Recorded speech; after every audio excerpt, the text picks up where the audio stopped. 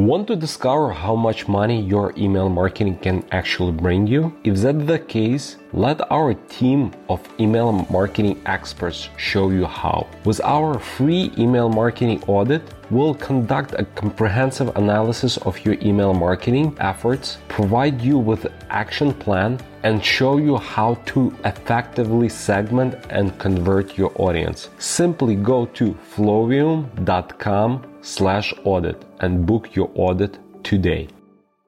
Everything was so great. We were flying in the clouds, and then we crashed right back down to earth, all within 5-minute period. Let's talk a little bit about email. Ooh, okay. I bet you know a lot about this. Tell me something that I don't know. Okay, you're actually on the right track. You think a little bit differently, but that's a good thing.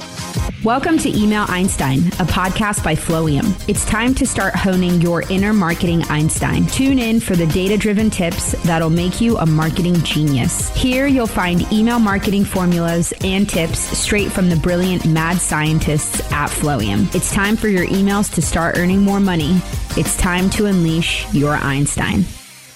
Hey there, everyone. Elisa and Vera here. We are two email marketers at an email marketing agency called Flowium. We are so passionate about email marketing, and because we love what we do, we want to share our insights with you. Flowium is one of the fastest growing email marketing agencies in the world. We specialize in providing a premium, full service e-commerce email marketing experience for all of our clients. Our service is tailored specifically for your business and is designed to help increase your online retail revenue by 20 to 50%. We deliver the right message to the right person at the right moment, and that's what we're all about here at Flowium. We have a special guest with us today, and we're so excited to share with you. He has so much to share, and his story is really the most compelling we've heard in the e-commerce space thus far. So we're just going to go ahead and jump right into it. Hey everyone, welcome to another episode of Flowium Podcast. Thanks for hanging out with us today. And today on the show, we'll be talking to Steve Gappert from Roosevelt Apparel. Hi, Steven. How are you doing?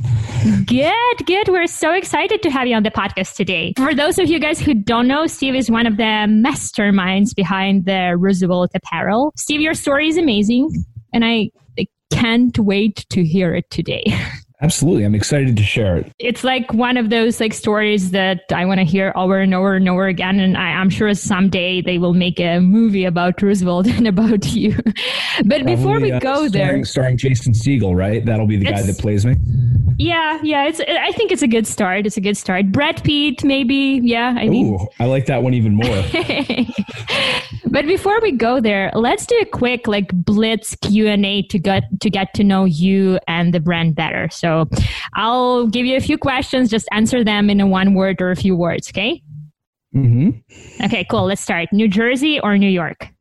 New Jersey. Hoboken specifically. Yeah, and I know why, and I think we'll be talking about it on the podcast as well. Marv or Harry from Home Alone? I would say more of a Marv guy.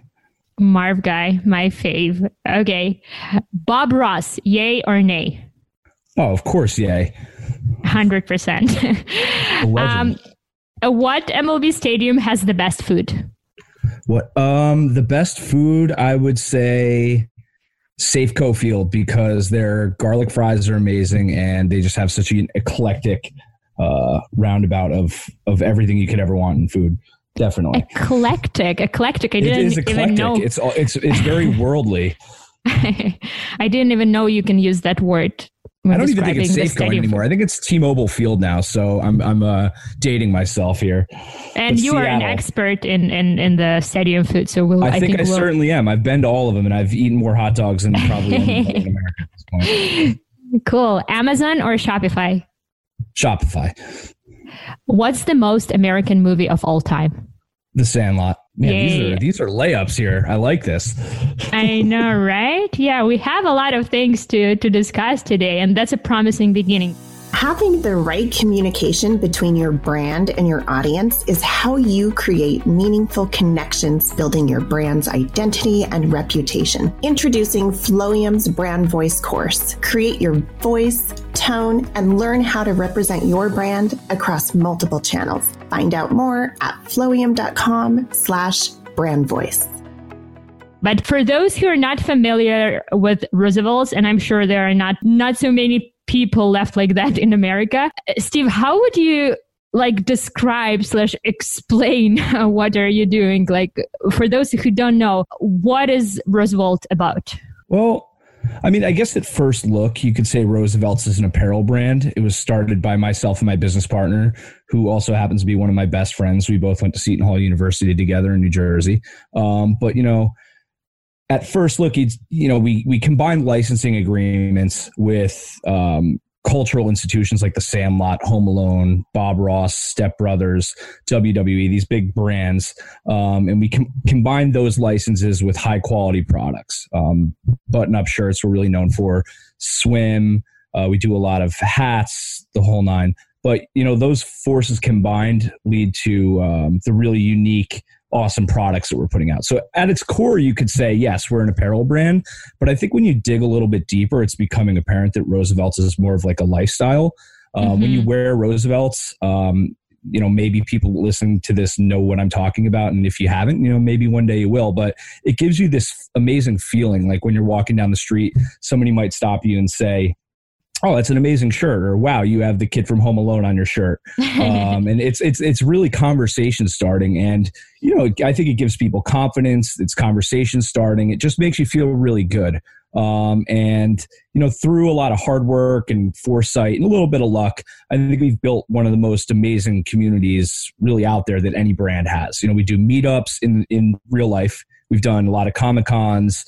We have incredible fan groups online. They're popping up. Some we make ourselves and others, fans make themselves. We call them our insiders. Those are our most loyal members of the community. And, we do a lot of unique content as well. We have a really strong social strategy.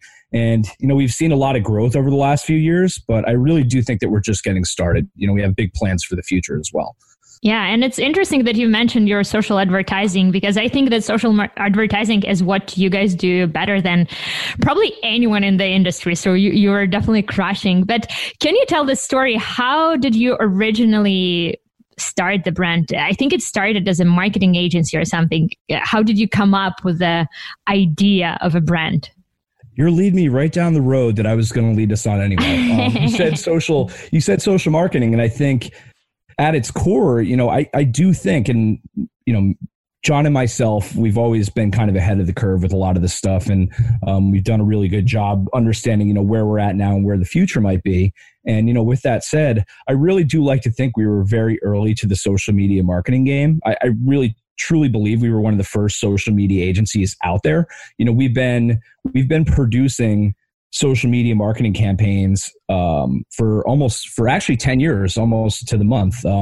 About 10 years ago, we were at a different company. We started making social media campaigns for different brands, and we would produce content for them that would live on social. We would publish this content on a couple publisher sites. And we went off and kind of did our own thing and really doubled down on the social media marketing aspect of things. And we locked up clients like Microsoft, Unilever, some big people.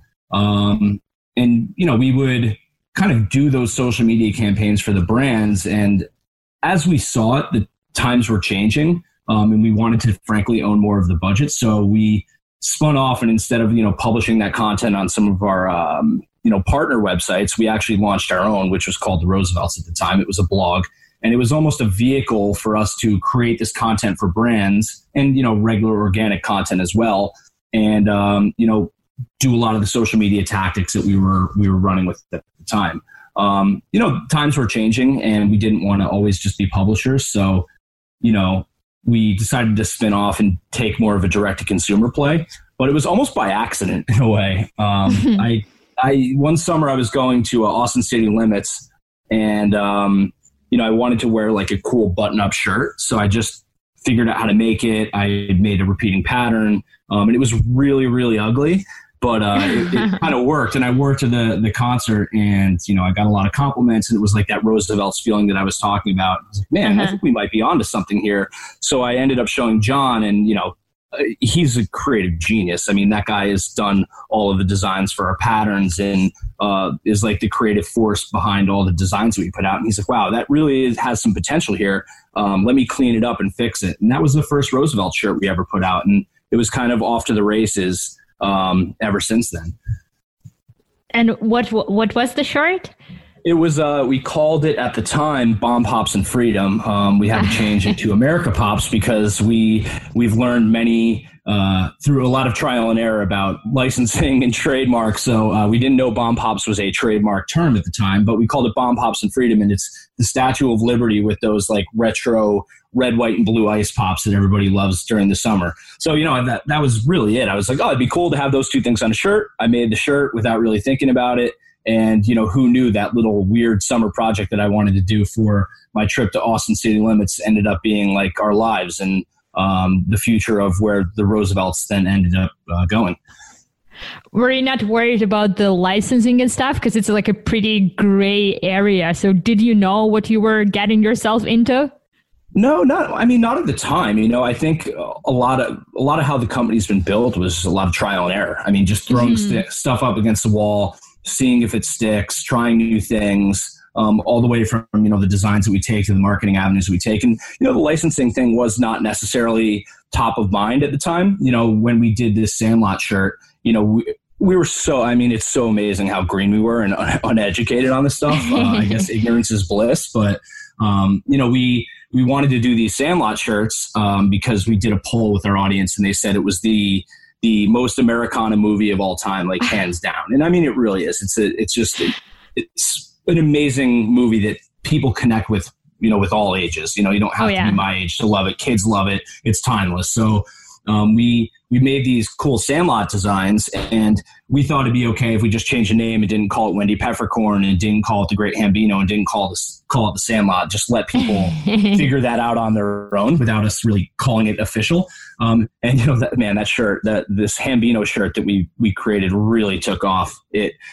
Aaron Judge wore it in a post-game interview after he hit the longest home run in a decade. It was like the longest recorded home run that anybody had hit in that decade. And he wore it in a post-game interview where everyone was looking to talk to him, and it just went viral. And, shortly after that, I think our worlds came crashing down, but it was kind of the start of the whole company. Oh my goodness. Such a good story. What was your lawyer thinking about it? Or I guess you didn't have the lawyer back then, probably.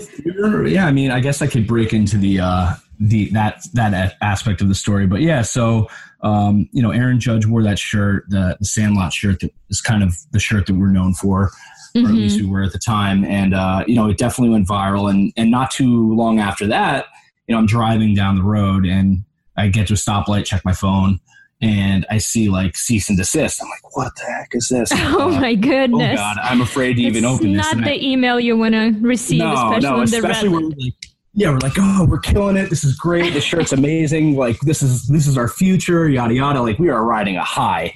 And, I get at Fox cease and desist. I'm like, oh my God. Goodness. Like the Fox. Yeah. Fox, like 21st Century Fox. I literally got to the light, checked my phone, opened it. I think I blacked out and I'm driving and I like literally almost drove off the road because I thought my life was over. I was like, they're going to sue us.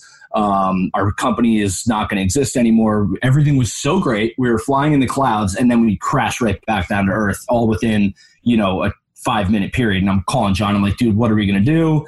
And, that was a really rough day, but it turns out just through like the connections that we made, and Seton Hall is an amazing school in New Jersey. And, we actually knew a guy that did a lot of licensing there. We had met him at a trade show.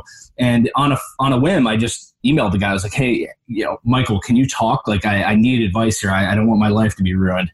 And, he gave me a call. We talked. We bounced emails back and forth.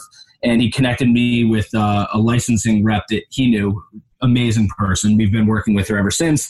And we actually pitched Fox on the idea of getting an official license. Like we never even thought that was possible. We're just two guys from Hoboken that, we're just kind of building this thing as we go. And Fox on a whim took a meeting with us, which they didn't need to do, but they did. Right. And, in that meeting, we sold a vision of Roosevelt's. It's fans making amazing apparel with amazing designers, really doing justice to their properties. And selling it back through creative marketing tactics that we've learned over 8 years at the time, or 7 years at the time. We were doing cutting edge stuff that a lot of other brands and, the movie studios didn't even know really existed. Right. In terms of marketing, but we merged those two things together. And Fox, I can't thank them enough. It was amazing, but they took a chance on us and gave us a official license that allowed us to officially call them Sandlot shirts, officially call it a Wendy Peppercorn shirt. And that's huge. That was the fuel we needed. That was everything, because it allowed us to really crank up the marketing, do more inventory, and really become an official company that has like a strong foundation. And because of that, it really set our business off. I mean, we parlayed the Fox license into licenses with WWE, NBC, Major League Baseball Players Association, Disney. We have all these amazing licenses that, really it all started with Fox. They took a chance on us, and that was possibly the greatest thing that ever happened to us as a company, because it validated what we were doing, and they really saw the vision. Gosh, that's like a legendary story. One day, it was crazy. One day they will make a movie about you guys. Maybe Fox will make a movie about you guys one day. Sweet. Right? I know. Clearly, they saw a lot of potential, like in your product, especially because the design is so unique. The quality of the stuff is so good. It's not your average like Walmart/Target T-shirt with the Fox characters, right? So clearly, they saw a lot of potential. And like, what happened next after that life-changing moment? So many things. It's funny because I think any business owner and entrepreneur, and whether you're small or large business, I think so many things happen, but every day they happen so slowly that, when you look at it on a macro scale, it's like, oh man, it just doesn't feel like we're making progress here. But then when you kind of look at it from above, I think it's amazing what happened after, that meeting and then getting the license, how much we've really accomplished through just really hard work and just figuring it out as we go. I said trial and error before, but that's really what it was. At that time, we really didn't know about too much. I mean, we had concepts and understanding, but we didn't know about, massive fulfillment at scale. We didn't know about, like just bringing things over from vendors and tariffs and shipping fulfillment and, doing product marketing at giant scale and just doing the little things like building creative assets, like just doing all these things that we had in our head and we knew was the future of Roosevelt's, but doing it at a giant scale that it ended up becoming. That is kind of like the higher level. Holy crap, like we've done so much over the last 3 or 4 years. I honestly can't believe all the accomplishments. But some of the cool things that we've done, we have our office. We've hired we have 10 full-time employees and a bunch of freelancers. We're like quadrupled, a lot of our email lists. We've built, honestly, an amazing community. We have a Facebook group called Roosevelt's Insiders that I think is the lifeblood of our entire company. We've done Comic-Cons. We've produced a lot of really great content. We've sponsored events. We sponsored a Sandlot reunion in Utah at the original filming location, which was weird because, That's I know, it was weird. Cool. Yeah, because who would have thought? We were making these knockoff Sandlot shirts that we were like, if someone told you that like 3 years ago or 4 years ago, you probably wouldn't believe that, right? I'd be like, no, you're crazy. Like, I'm not, we're making these shirts. And then all of a sudden we're at this event, like hanging out with the entire cast and they know who we are. You're like big dogs now, right?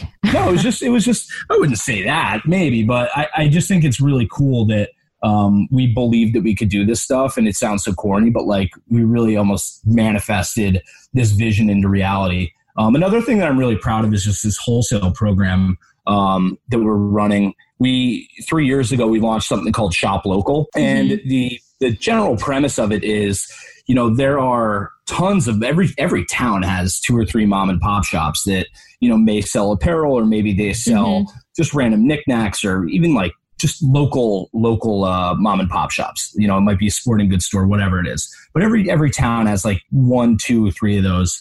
And we've done a good job of identifying those stores in various cities across the country and putting our apparel in them. And the easy way would say, oh, we're direct to consumer. Let's just sell on our website.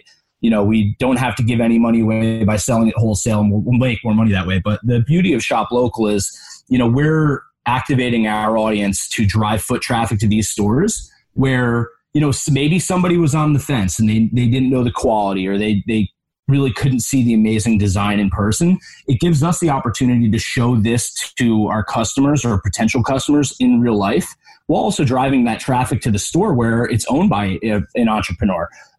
These people are fighting for foot traffic, and if we can drive foot traffic there to check out our stuff and do almost like a Jordan style release where, people, go to get this exclusive item before it drops online, it's serving a dual purpose. They're seeing our stuff in real life, and, they might walk out with a couple additional things from that store.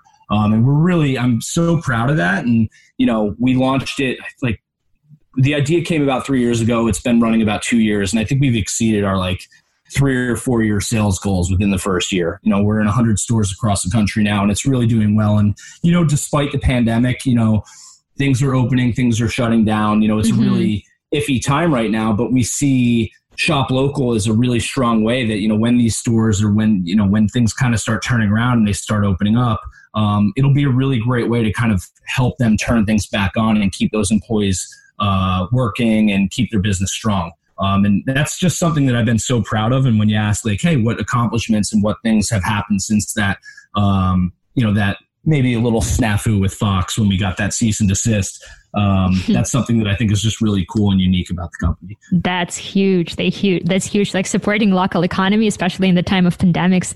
Good for you guys. Let's circle back to the time when you were deciding on the name of the brand, because that's a story that I love. So why naming the company after the 26th president of America? Why didn't you call it like Washington or like Lincoln or Trump? So well, I guess Trump is not a good idea.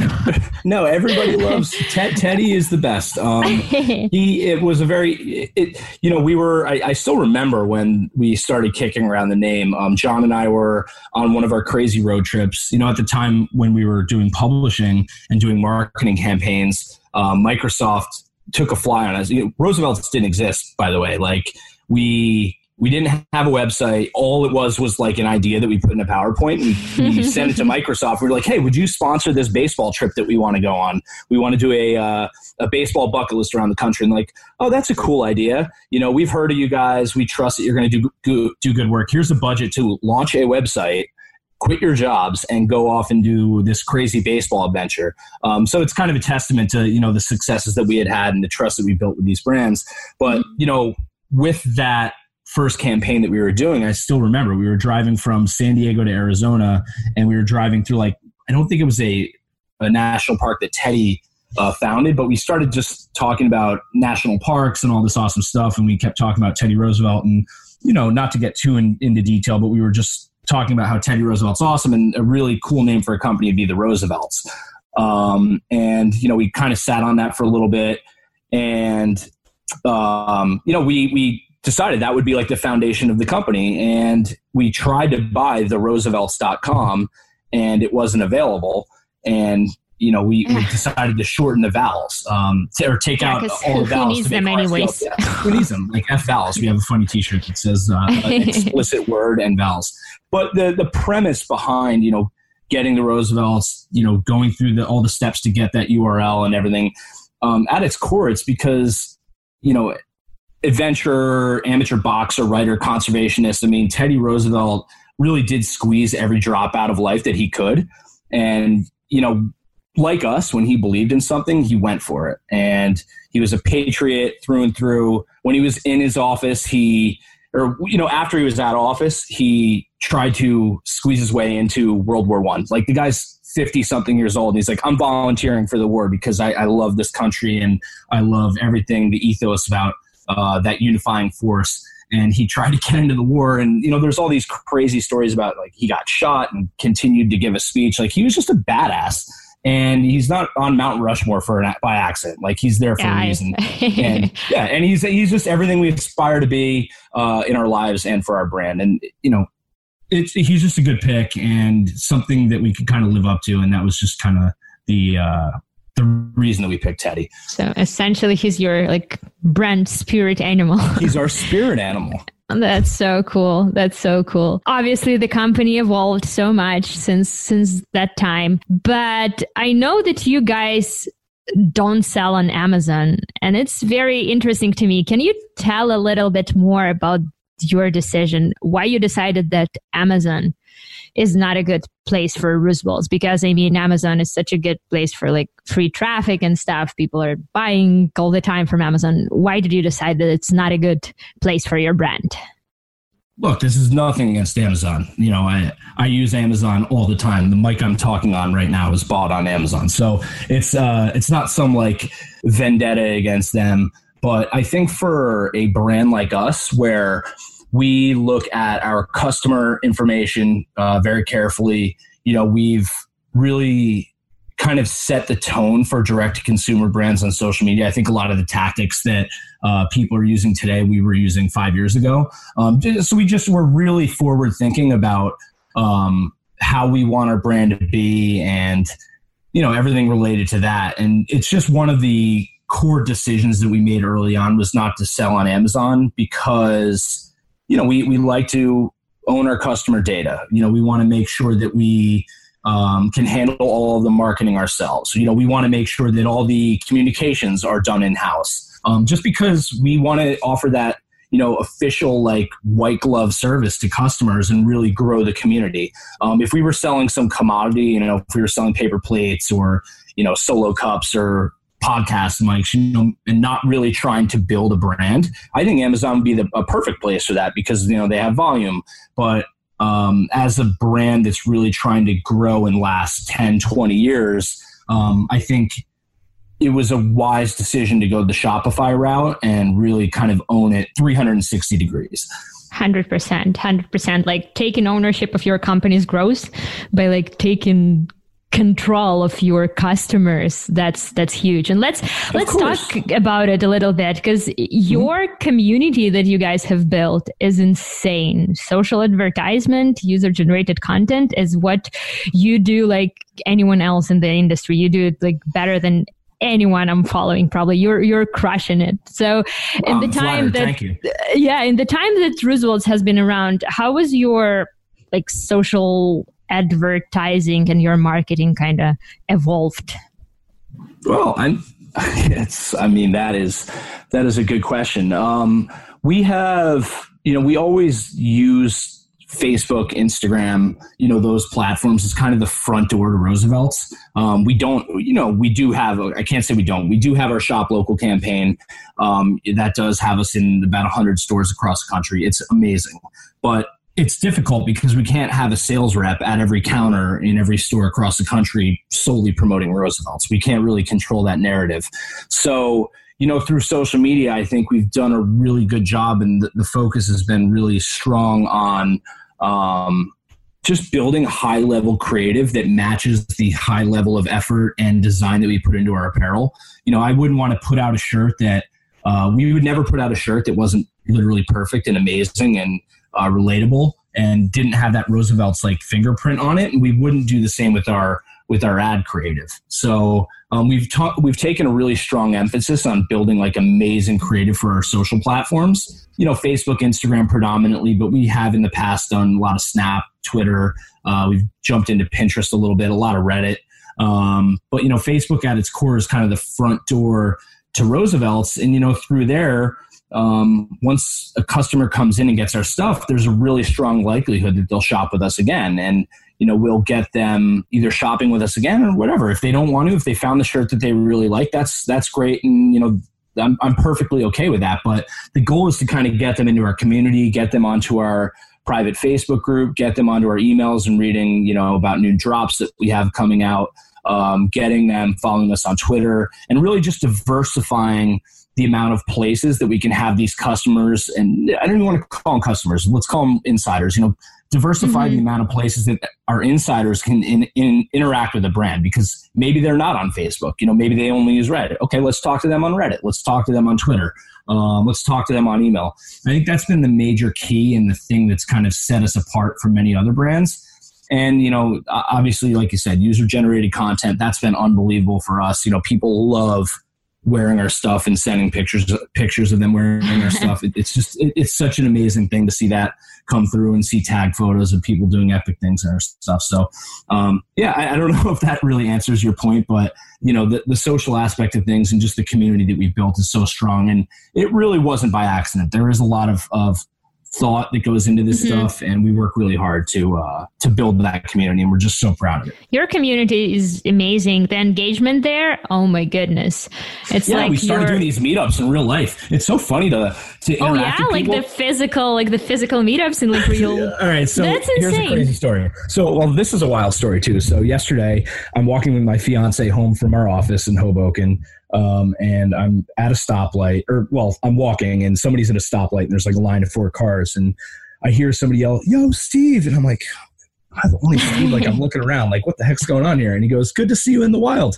And I turn and there's like a guy waving in a car, and I didn't have my glass on, so I couldn't really see him. So I'm kind of like waving at the clouds like an idiot. And, I was like, oh my God, that's so crazy. Somebody, recognized me, walking down the street. And I get home, and on our Facebook group, there is a post from a person that said, "Oh, I think I just saw Steve in the wild. I'm not sure. He looked exactly like him." And there were a bunch of comments, and I was like, that is an unbelievable testament to like the community that we built. Is like that whole interaction just happened. It was like a call and repeat. And, that's the sort of thing that's just so cool, because people are really just big fans of the brand. They're willing to travel. We've done these meetups in Austin, Chicago, New York, where we'll do an exclusive product, and, people will fly in, to Austin. They'll fly in from Florida, California, Illinois. They'll fly in from all over the country to come meet other people that they've interacted with online. So it's really taking that online experience and moving it offline, so you can, have some beers with another person, or just kind of like hang out and just talk to them in real life. And I think, that whole interaction, and then all the meetups that we've had, it's just cool to see that online community blend with an offline thing. And I think that is one of the main reasons why that, our brand is just so strong right now in terms of. Yeah. And how does it feel, by the way, to be a celebrity? Does it feel good? I know, I'm joking. Far from the truth, but it's just cool. It's cool to like. It's such a good. You know what it is? Such a good Yeah, go ahead. No. It's just cool to talk to these people and then go to an event and be like, wow, that's you in real life. Like I've talked to real people, a dozen times, and you're right here, and it's just as cool as you'd think it would be. That's often the puzzle that is missing in the e-commerce world, right? Because you barely have the opportunity to talk to real people who are buying your product. That's amazing. Our secret sauce, and definitely sets us apart. And I obviously don't want to give away too much of the secrets, but I think everybody, if they could have that opportunity to really focus on building a lifetime brand rather than just something that's flipping a product, or, nothing wrong with drop shipping or, doing quick hit products. But, if you're interested in building a really strong brand with a really core audience, try to, that would be my recommendation, is try to do that stuff, try to make it bridge the online with the offline. I don't know if it would work for everybody, but it's been amazing for us, and it's just I think it's been the core of what we've become. Yeah, and with your products are kind of conversation starters itself, because I've met those people wearing like Roosevelt shirts on the streets, and it's always like sparks a conversation, like a cool little comment or something. I think on other podcasts you even mentioned that some guy met his like wife just because he was wearing the shirt, and she started the conversation. That's insane. This community basically like builds itself. It's true. I like to think, we definitely do. John specifically is like definitely a brilliant person, but we just kind of kicked the ball down the hill, and it just started rolling. But yeah, people have gotten engaged at this point more than I can even remember. People upload photos of them, at the hospital with their children being born, wearing our stuff. I really do think it's a lifestyle. People wear it to feel really good and confident about themselves and start conversations. And it's just cool that people take us on that journey and are willing to share it with the community that we've worked really hard to build. It's an amazing feeling. It is an amazing thing that what you've done with your community. Let's talk a little bit about email. So like, Ooh, with I bet you know about a lot about this. Tell me something that I don't know. I might be a bit biased, Steve, but with social media, website, email, where does email fit in like this big, beautiful picture or Roosevelt? Yeah, well, we have a very like specific formula for doing product launches and just doing communications with people, whether it's, a launch comes out, that email is the tip of the spear for that. And then, whether it's somebody placed an order and we want to give them, constant updates, email is integral to keeping that communication, keeping customers up to date. So, where, like I'm saying, Facebook and social advertising beyond Facebook and Instagram is kind of the front door that gets people in. Email is a really important part at keeping them involved and making those constant updates. And it's really become a big part of our launch strategies. People sit there waiting, refreshing their inbox or just looking at their inbox on launch dates, waiting for that email to come along so they know, okay, now it's time to go get this product. So, email is as strong as it's ever been and is one of the most important pieces to our marketing strategy. And essentially you like own the challenge. You can talk to your customer directly, and that's the beauty of the email marketing. Well, and you know what? Something to kind of tack onto that. I think email is kind of becoming like an insurance against Facebook in a lot of ways and all these other marketing platforms where, a quick algorithm changed. We knew so many people when we were in publishing, so many different publishers. We had pivoted at the point, we were like, oh, wow, these Sandlot shirts are sweet. Let's just do them forever. And we don't have to get, this is the pre-licensing phase. So we were riding high, but we were like, let's get out of publishing so much and diversify our revenue streams.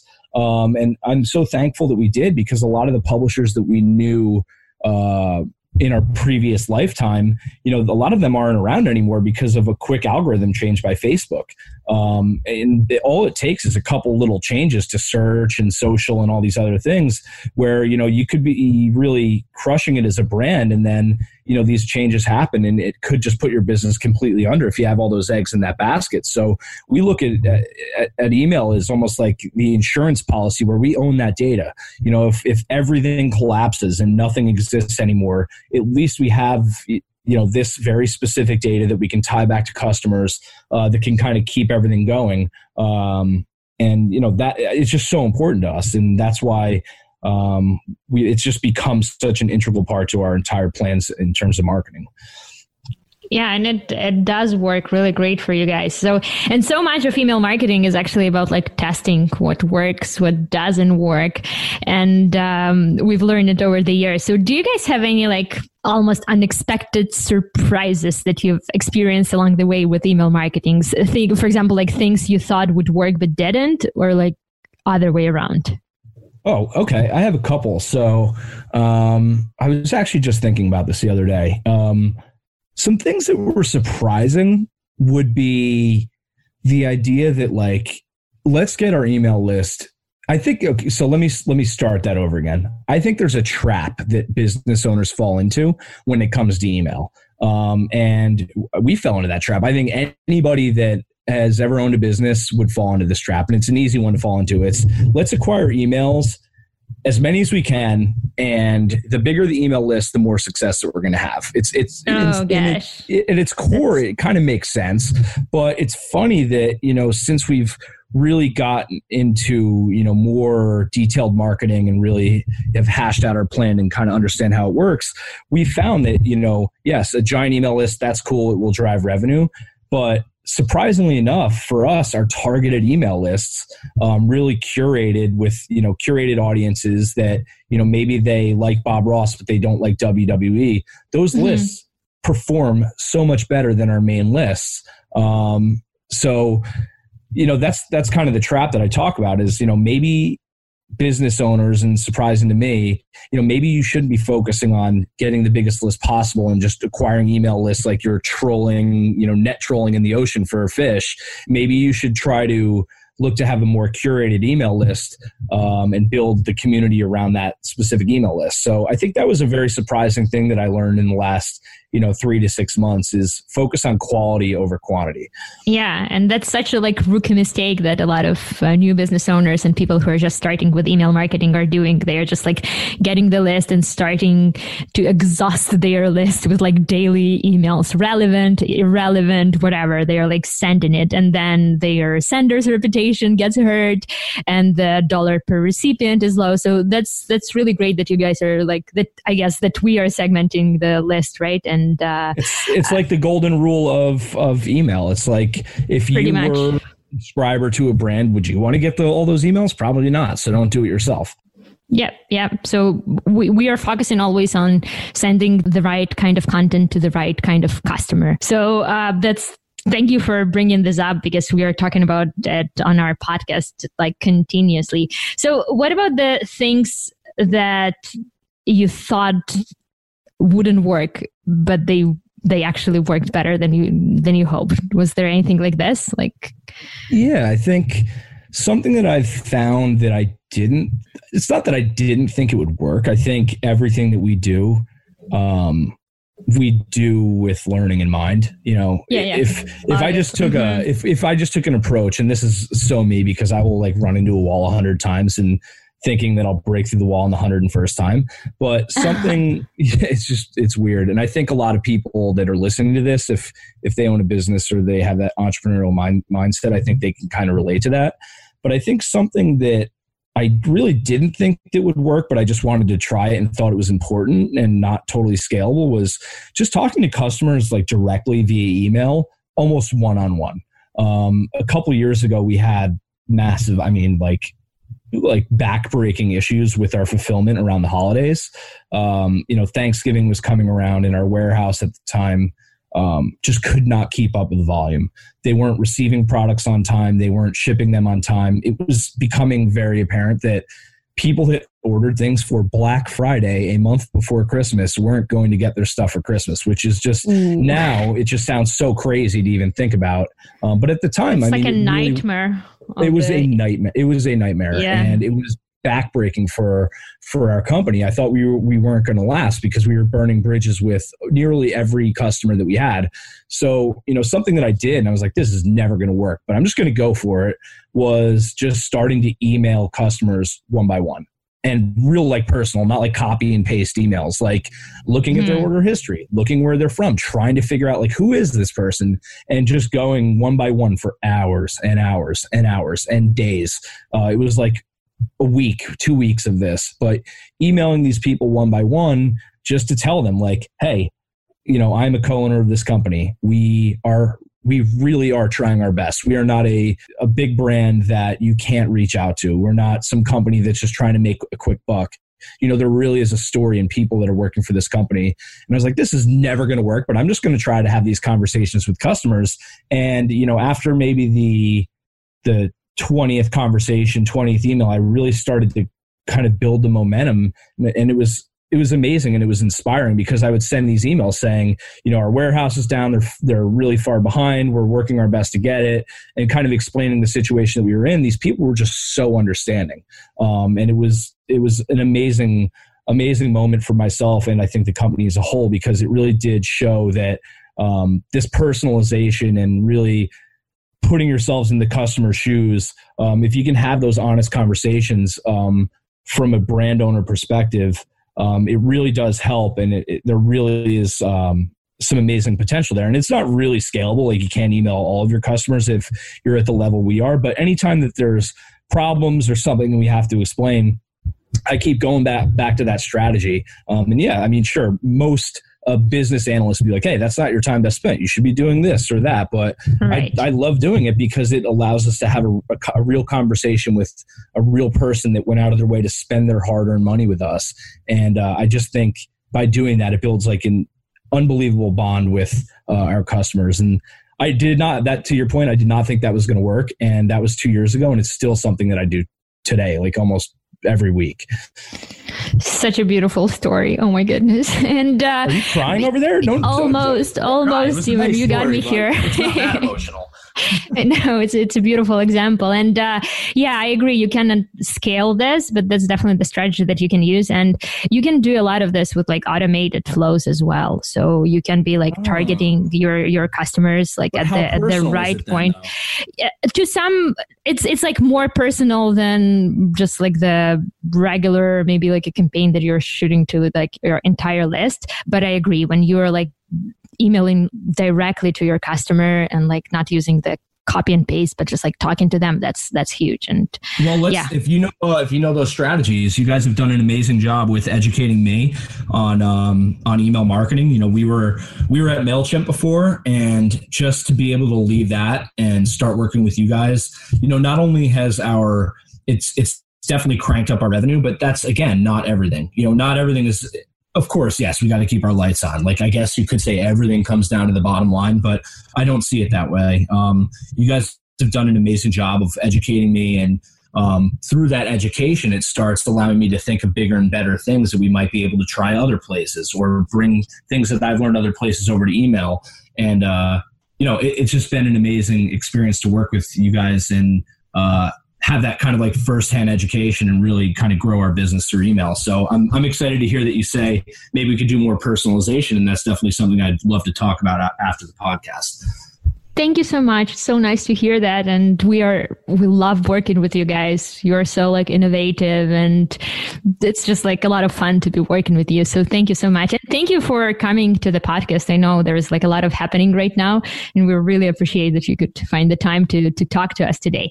So I do have just like one last question, and this is like, I got all day. You can keep going. Like, I'm not in a rush. So if you want to talk for 5 more hours, I'm in, and we could talk about other things as well. So let's go. Sure, let's just do it. Okay, yeah, but seriously though, we do have this like one classic question that we are asking all of our guests, and I'd really like to hear what you say about it. So, Steve, what advice would you give your younger self about like starting the business, about going on this journey? What is the one thing you wish you knew before starting Roosevelt's?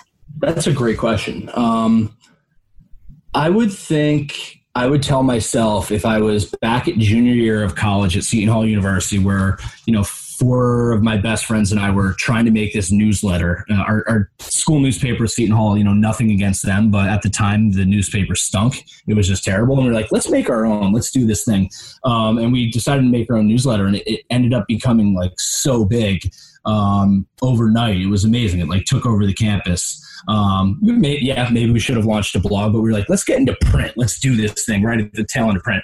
But I think I would have told myself at the time when we were doing that like, you're not crazy. Like, if you want to build something, I'm going around like knocking on doors, like trying to get advertising and learning how to do printing. And that's just kind of the way my mind has always worked, is like, figure it out, you know, try to put all the pieces together to make this bigger thing work together. And I think maybe at the time I was like, dude, you're crazy. Like, this is just so weird, and most people don't think like that. But I think I would go back and be like, hey, you're actually on the right track. You think a little bit differently, but that's a good thing. That's a beautiful and inspirational end of the podcast, I think. So thank you for that. Thank you for talking to us today. And I'm sure a lot of people were like happy to learn more about Roosevelt's, and we hope to have you again someday when Roosevelt's become like a global, huge global brand. We're looking into doing global distribution. It's so crazy because we went from not having a single license and almost getting sued by Fox to now, you know, we're trying to figure out terms to do like distribution in the UK and Europe, Asia, Australia. So like I said before, you know, I really do think that we're just getting started. We've made a lot of progress through hard work and, you know, having amazing people at the company. But I really do think with the community that we have and the things that we're working on, we really are just getting started. And the next years and decades for Roosevelt's are going to be really exciting. Cool. Well, thank you so much. Can I say one more thing too? If, go ahead. If there are other people at brands or people that kind of listen to this and, you know, thought it was interesting, or there's any other things that people want to talk about, you know, definitely hit me up. Like, I am available on DM, Twitter. You can email me. My email is pretty much all over the place at this point, but I'd love to just talk to people. I think this is a fascinating conversation. And I know that there's more people out there that kind of think the way that I do or market the way that I do. So I'd love to talk to those people. Cool. Thank you so much, Steven. Yeah, thank you for having me. Thank you.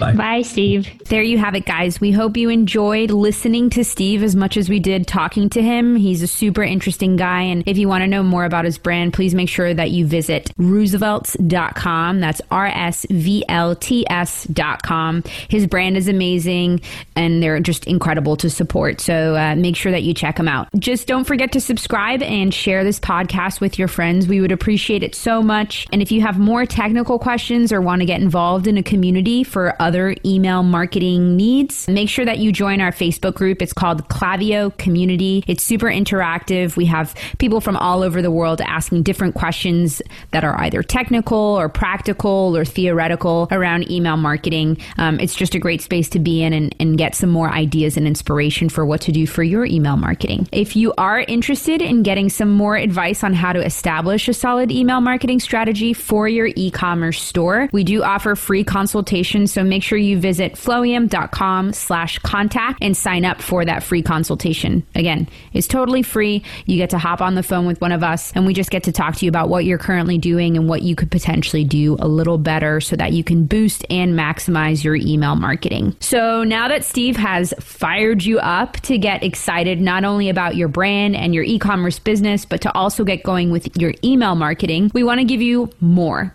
Next week, we'll be talking about one of our favorite automations, the flow we truly believe to add serious dollars into your pocket. So if you want to know more, make sure you listen to our next podcast episode. Thank you guys so much for listening, and we will see you next week. Thanks for listening to Email Einstein. Can you feel that? Your marketing brain just got a little bit bigger. We ask that you please use it wisely. You've got all the theory you need to get out there and start boosting your sales, because great emails equals revenue squared. Just in 2022, we help our e-commerce client generate over 250 million in revenue through effective email marketing strategy. And now we can help you too. Stop missing out on the potential revenue your email could be generating for your business right now. Take advantage of our free email marketing audit today and let our team help you optimize your email for maximum conversion. Go to flowium.com/audit and book your audit today. It's flowium.com/audit. flowium.com/audit.